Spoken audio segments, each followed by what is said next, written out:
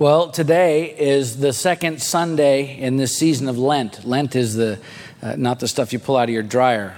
L-E-N-T. Lent is the 40-day period each year in the Christian liturgical calendar that begins on Ash Wednesday, March 1st of this year, to Holy Saturday, April 15th, which is the day before Easter, which is actually 46 days if you count them up, but the liturgical calendar does not count Sundays during Lent, and it is intended to be a time of repentance and self-denial and prayer and giving. And so for those who recognize Lent, it is really a time of spiritual renewal, or it should be.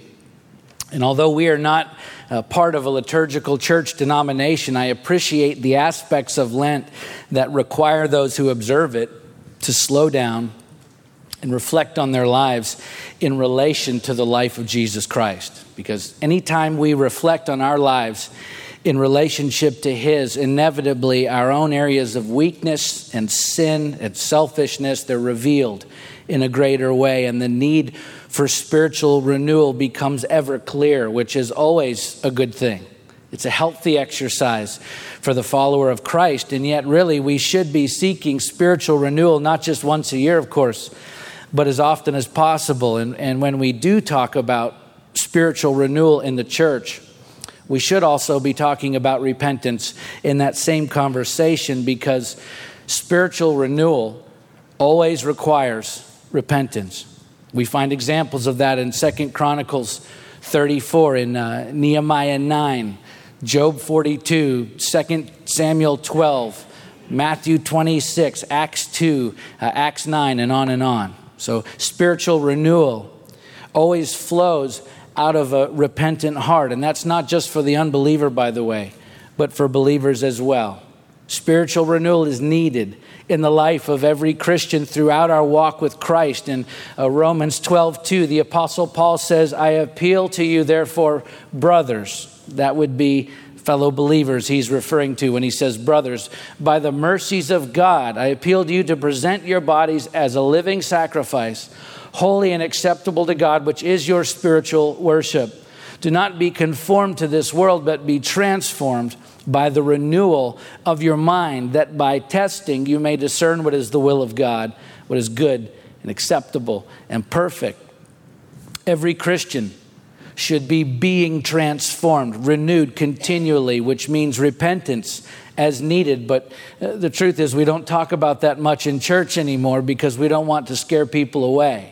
And so it's easy to become comfortable with our routines, even unhealthy ones, which means over time, if we're not reminded of our constant need for renewal, we can get to a place in our lives where we're actually far from God and don't even realize it.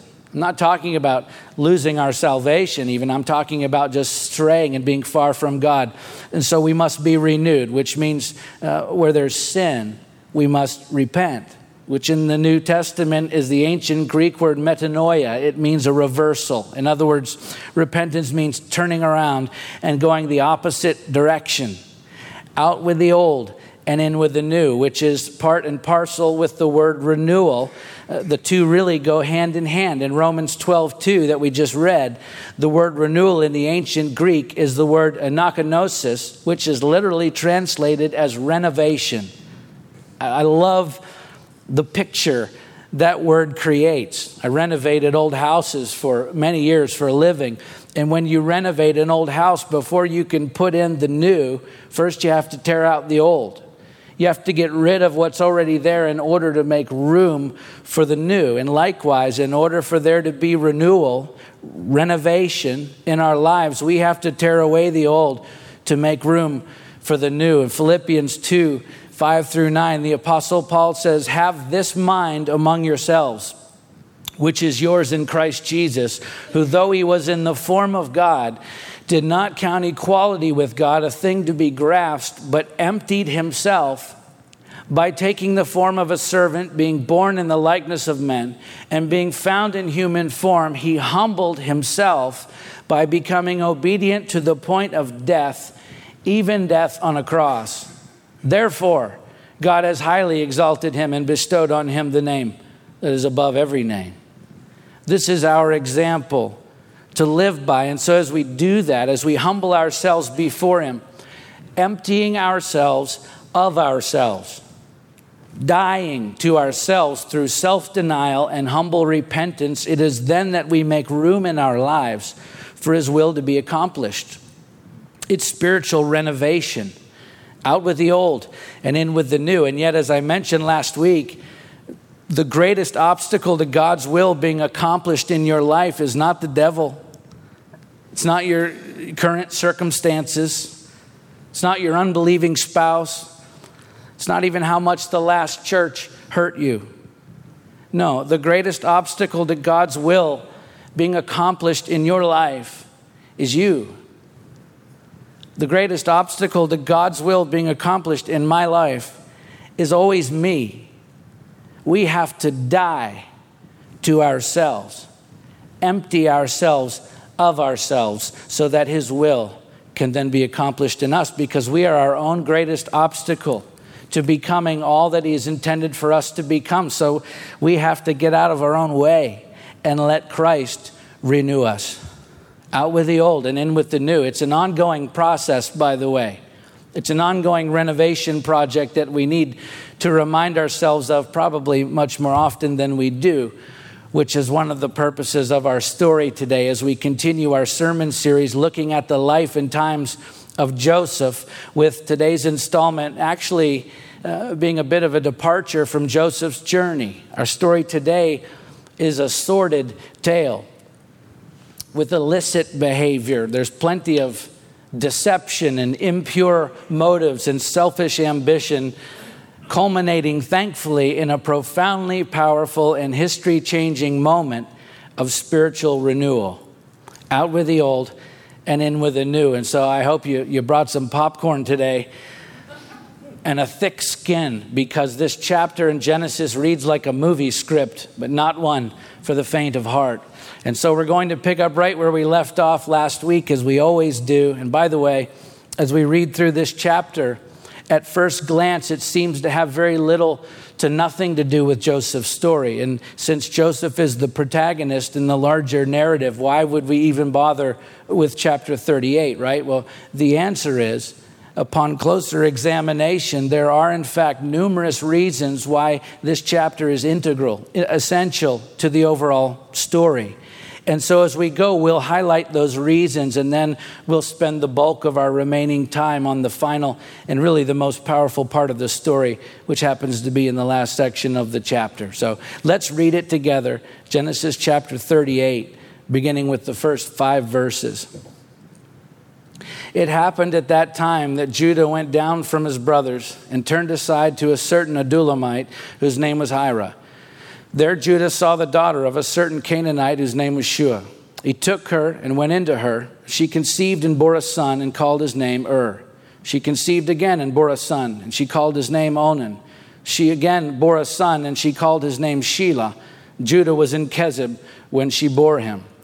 So the chapter opens with, it happened at that time, which is a reference to the end of chapter 37, as Joseph is being carted off to Egypt and sold into slavery. So at the same time that was happening, the events of chapter 38 were unfolding, which is actually a very important detail because it establishes a timeline.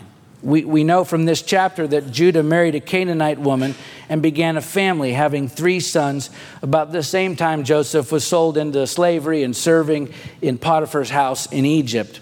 And since we know from chapter 46 that Judah's surviving sons made the trip to Egypt with the rest of the family some 22 years later, that means the events of chapter 38 not only overlap the events of many of the following chapters, but also that chapter 38 alone would have to span over at least 20 years.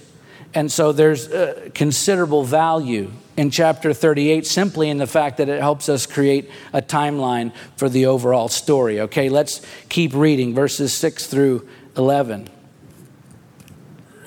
And Judah took a wife for his firstborn, and her name was Tamar. But Judah's firstborn, was wicked in the sight of the Lord, and the Lord put him to death. And then Judah said to Onan, go into your brother's wife and perform the duty of a brother-in-law to her, and raise up offspring for your brother. But Onan knew that the offspring would not be his. So whenever he went in to his brother's wife, he would waste the semen on the ground so as not to give offspring to his brother.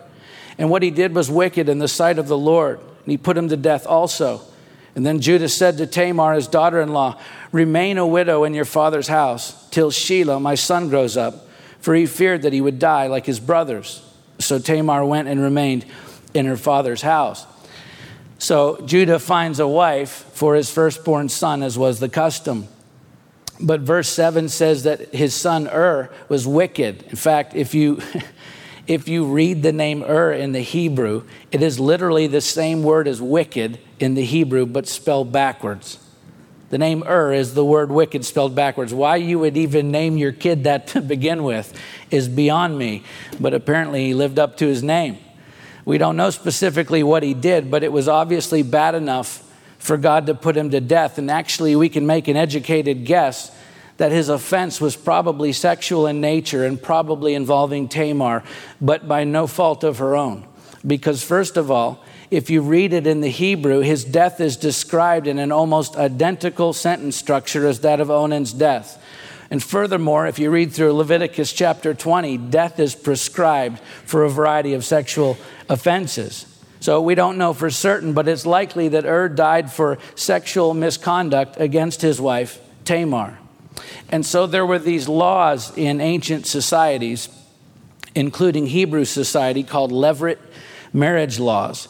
And under the levirate laws, if a woman's husband died before she could bear children by him, then it was the duty, the requirement of the dead man's brother to bear children by her in order to continue the dead brother's line, which is stipulated in the Mosaic law in Deuteronomy 25, 5 through 10. And so according to the levirate laws, Judah commands his second son, Onan, to father children by Tamar in order to preserve his brother's name.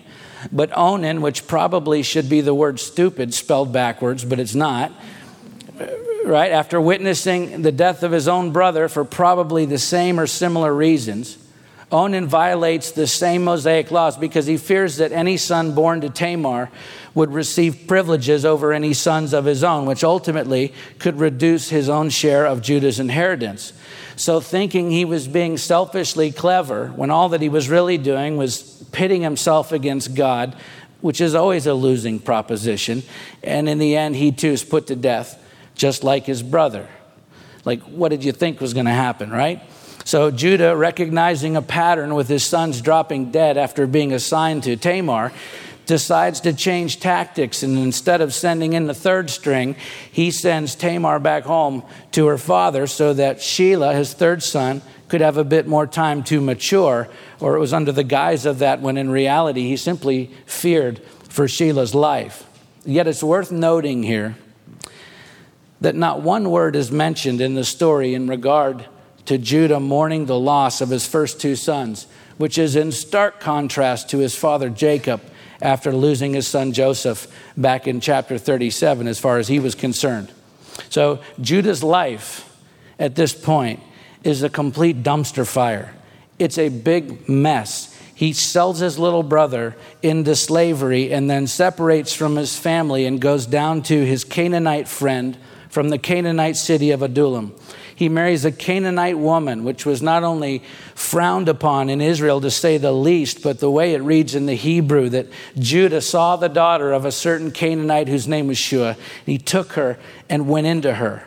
That language in the Hebrew suggests an illicit taking of this woman by Judah based on lust, which is reinforced by the fact that her name is not mentioned in the story. And then after having 3 sons by her, he finds a Canaanite wife for his oldest son who dies because of his sin. And then he loses his second-born son for the same reason. So Judah has made a catastrophic mess of his life and that of his family as well. There's a desperate need for spiritual renewal in Judah's life. Out with the old and in with the new.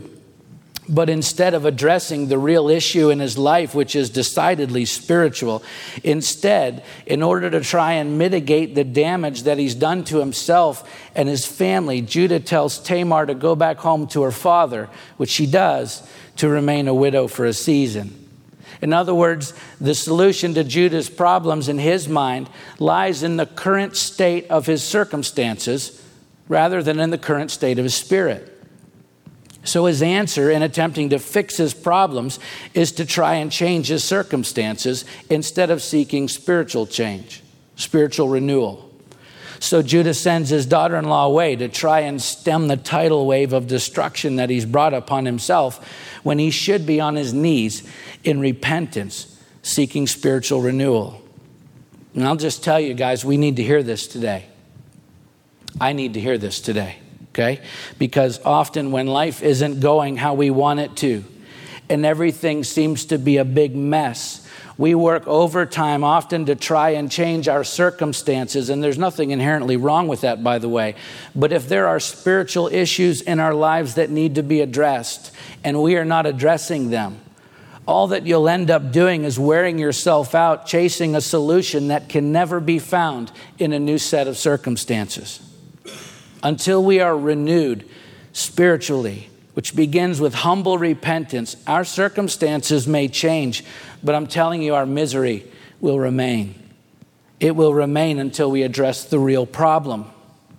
Okay? If your life is not where you want it to be today, if there is strife, if there is brokenness in your relationships, if you rarely feel content, if it seems like you're constantly having to push back against the circumstances in your life, if you're lacking a sense of peace, if it seems like you're continually having to chase new solutions for one problem after another, the answer you're seeking probably doesn't lie in a new set of circumstances.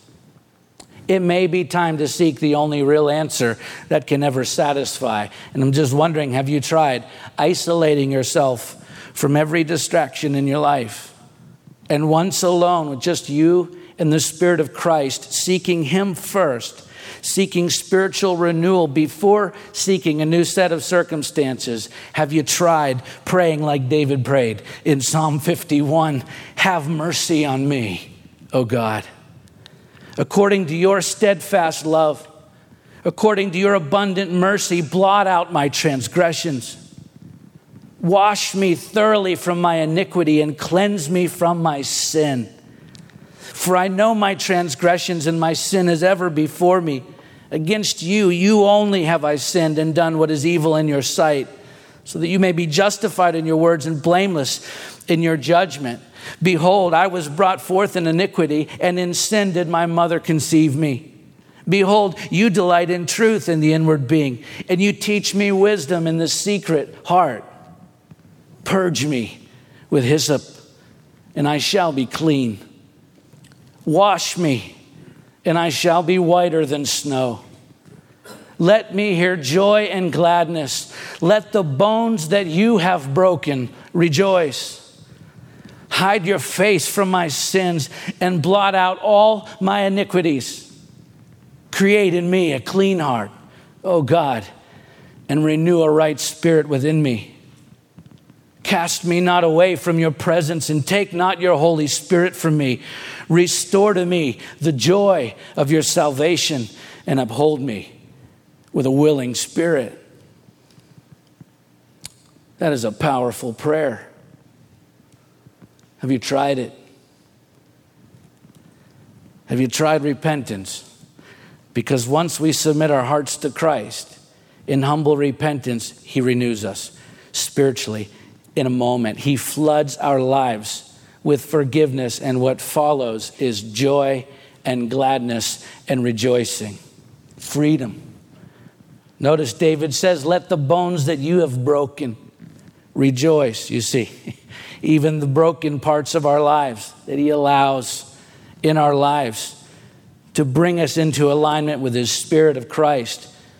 But it means submitting our lives to Him, all of our lives, the healthy parts and the broken parts, to Him. So stop chasing new circumstances and instead seek Christ. Let Him renew your spirit through humble repentance. It's out with the old and in with the new. Unfortunately for Judah, he hasn't figured that out yet. And so his misery continues. Let's keep reading now, verses 12 through 19. In the course of time, the wife of Judah, Shua's daughter, died. When Judah was comforted, he went up to Timnah to his sheep shearers, he and his friend Hira the Adullamite. And when Tamar was told, your father-in-law is going up to Timnah to shear his sheep, she took off her widow's garments and covered herself with a veil, wrapping herself up, and sat at the entrance to Enaim, which is on the road to Timnah. For she saw that Shelah was grown up, and she had not been given to him in marriage. When Judah saw her, he thought she was a prostitute, for she had covered her face. He turned to her on the roadside and said, come, let me come into you, for he did not know that she was his daughter-in-law. She said, what will you give me that you may come into me? And he answered, I will send you a young goat from the flock. But she said, if you give me a pledge until you send it. He said, well, what pledge would I give you? And she replied, your signet and your cord and your staff that is in your hand. So he gave them to her and went into her, and she conceived by him. And then she arose and went away. And taking off her veil, she put on the garments of her widowhood. Judah's misery continues. His family members are dying all around him, including his wife. And so instead of seeking spiritual renewal, he seeks the comfort of a prostitute, because that will fix all your problems. Except the fact that she's not a prostitute. It's his daughter-in-law, but he doesn't realize that because she's changed her clothes and covered her face and is sitting on the roadside, which was customary for prostitutes at that time. So Tamar has long since realized that Judah has no intention of honoring the levirate marriage laws by giving her his remaining son Shelah, as he promised to do. So Tamar decides to take matters into her own hands and confront Judah on his way to the annual shearing of the sheep, which was always a big to-do. Except that when Judah sees her, he mistakes her for a prostitute, and Tamar instantly not only sees a potential opportunity to finally have children, but is also apparently not bothered by the fact that those children would come by way of her own father-in-law. What a lovely family this is. Now, in defense of Tamar, having children in ancient cultures for a woman was often the only means for survival, as the family name would be preserved, and those sons would also become economic providers and protectors for their mother as well. Remember, Tamar was not a Hebrew, and it's true that there were other neighboring cultures at that same time who had their own versions of the levirate marriage laws. The Assyrians, the Hittites, the Nutsi, the Ugarit, they all had their own levirate marriage laws. And so, for instance, the Middle Assyrian marriage laws and the Hittite marriage laws of the time both provided for a father-in-law marriage when a brother-in-law was unavailable. And so there's reasonable speculation that Tamar may have justified her actions, at least in her own mind, based on some of these other ancient Near Eastern practices. Doesn't make it right, but it may help to explain her behavior, since Shelah, according to Hebrew laws, was still the next in line to father children with Tamar. But Judah obviously had no intention of fulfilling his promise to her. Effectively, he was condemning her to a life of barrenness. And so not only is Tamar willing to seize what she sees as a golden opportunity to maybe have children, but she's no dummy. She knows what kind of man Judah is, and so she takes steps to ensure that she will not be condemned to death once her ruse is revealed. And so she convinces him to give her his signet and cord and staff, which were all unique identifiers to their owners at that time. And after their time together, she disappears back to her family with what today would be the equivalent of his driver's license and social security card. Can you see how the messes we create in our lives only get worse when we try to fix them by seeking new circumstances rather than seeking Christ? If trying to manage life on our own hasn't worked out so far, why do we think it will get better if we keep doing the same things that we've been doing? Right? Instead of looking at his life and saying, okay, I've really messed this up, so I'm going to stop. And in humility, I'm going to seek spiritual renewal. I'm going to reset my life with God instead of trying to keep managing all of this on my own, because that's not working out. I'm going to repent for the mess that I've made and let God renew my spirit, out with the old and in with the new. But that's not what he does. No, instead of doing that, Judah thinks he can provide for his own peace and joy and satisfaction in his own way. And in the process, he gets his own daughter-in-law pregnant and doesn't even know it. And so she goes back home. She waits quietly until she can no longer conceal the children that she's carrying by her father-in-law. Let's finish the story for today, verse 20 to the end of the chapter. When Judah sent the young goat by his friend the Adullamite to take back the pledge from the woman's hand, he did not find her. And he asked the men of the place, "Where is the cult prostitute who was at Enaim at the roadside?" They said, "No cult prostitute has been here." So he returned to Judah and said, "I've not found her." Also, the men of the place said, "No cult prostitute has been here." And Judah replied, "Let her keep the things as her own, or we shall be laughed at. You see, I sent this young goat and you did not find her." About 3 months later, Judah was told, "Tamar, your daughter-in-law, has been immoral. Moreover, she's pregnant by immorality." And Judah said, "Bring her out and let her be burned." As she was being brought out, she sent word to her father-in-law, "By the man to whom these belong, I am pregnant."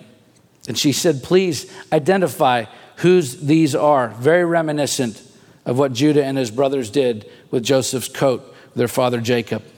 The signet and the cord and the staff. And then Judah identified them and said, "She's more righteous than I, since I did not give her my son Shelah," and he did not know her again. When the time of her labor came, there were twins in her womb, and when she was in labor, one put out a hand. The midwife took and tied a scarlet thread on his hand, saying, "This one came out first." But as he drew back his hand, behold, his brother came out. And she said, "What a breach you have made for yourself." Therefore his name was called Perez. That's what Perez means in the Hebrew. And afterward his brother came out with a scarlet thread on his hand, and his name was called Zerah. So Tamar's secret is out once she can no longer hide the pregnancy. And since she's technically still betrothed to Shelah, the third-born son, having sexual relations with anyone else under the Mosaic law was punishable by death. And so Judah orders her to be burned to death, which was not only extreme, but was actually reserved under the law for priests' daughters in Leviticus 21, because for a priest's daughter to commit adultery was seen as particularly heinous. And so once again, Judah makes his own judgment call, which turns out once again to be a bad judgment call. And so Tamar pulls out the trump card. She sends Judah's personal belongings back to him with a message that the owner of the items is also the father of her children. And so the story also serves to point out the effect that unrepentant sin can have in an ongoing way in our lives and in the lives of those closest to us. Jacob deceived his father Isaac. He in turn was deceived by his son Judah. And now Judah is deceived by his daughter-in-law Tamar. And by the way, in all three instances, goats and items of dress were used in the deception. Each one's sins have been returned back on them. So how do we break the cycle? How do we stop doing the same things and getting the same results? How do we once and for all change course and experience real renewal in our lives? Well, Judah shows us how. Finally, after all of the bad decisions, after all of the sin, after all of the mess that he's created, finally Judah does what he should have done long ago. In humility, he repents. And the effect is immediate and it is profound. Now, if all of the information that we had about Judah was this story, we'd say, well, he's finally admitted to doing something wrong, but that would be about it. And yet the actual consequence of his repentance here is far more profound and far more reaching than what we read in just this story. For not only is his child Perez in the line of Christ, okay? Perez grows up to head the Judahite clan from which Boaz came, who was the ancestor of David, who was in turn the forefather of the Christ, which demonstrates the fact that God used Judah and Tamar in profound ways even after all of this sin. But beyond that, each time we see Judah after this throughout the rest of the story, he is a completely different person. He plays a very key role at different points in the story with a completely different character shining through as he has now been radically changed through spiritual renewal, which all began with a very simple act of repentance. You see, this was the turning point for Judah. And we know it was true repentance because not only did he admit his failure, but verse 26 says he did not know her again. In other words, Judah's actions were reversed. Remember, that's the biblical definition of repentance. He stopped what he was doing. He went the other direction. Out with the old and in with the new. And it changed his life. Changed the lives of his family forever, the tribe of Judah. Right? And how was that possible? After all of the mess that he created, it was possible because Judah had finally experienced the spiritual renewal that he needed all along. You know, human culture constantly changes, but human nature never changes. The circumstances of our struggles may be different throughout the ages, but the spiritual root of those struggles is the same. We deal with the exact same heart issues as other people have throughout all of human history, which is why God's word is timeless, because it addresses our humanness in light of his holiness as he offers us what only he can. Spiritual renewal. Out with the old, in with the new. But we have to see it for what it is. We have to recognize what the answer is. It's not changing our circumstances or getting our spouse to act differently or getting people to see things our way. No, the key to being able to have joy and gladness where we can rejoice even in the broken parts of our lives. The key is spiritual renewal. And the greatest obstacle to that is always ourselves. Because we have to die to ourselves. We have to empty ourselves of ourselves so that spiritual renewal can occur. We have to get out of our own way and let Jesus Christ renew us. Out with the old and in with the new, which always begins with the simple act of repentance. Coming before Jesus Christ in humility, not focusing on others and what they've done to us, but acknowledging our own humanness, our own weaknesses, our own frailty and failures in light of his perfect holiness, and realizing that change in our lives begins with us dying to ourselves. That's when he does a supernatural work in our hearts and lives. That's when we are renewed spiritually. And so my question is, what are we waiting for? We can keep doing what we've been doing and getting the same results, or we can humble ourselves before him in real repentance and allow him to renew us, to really change us. Out with the old and in with the new. Let's pray.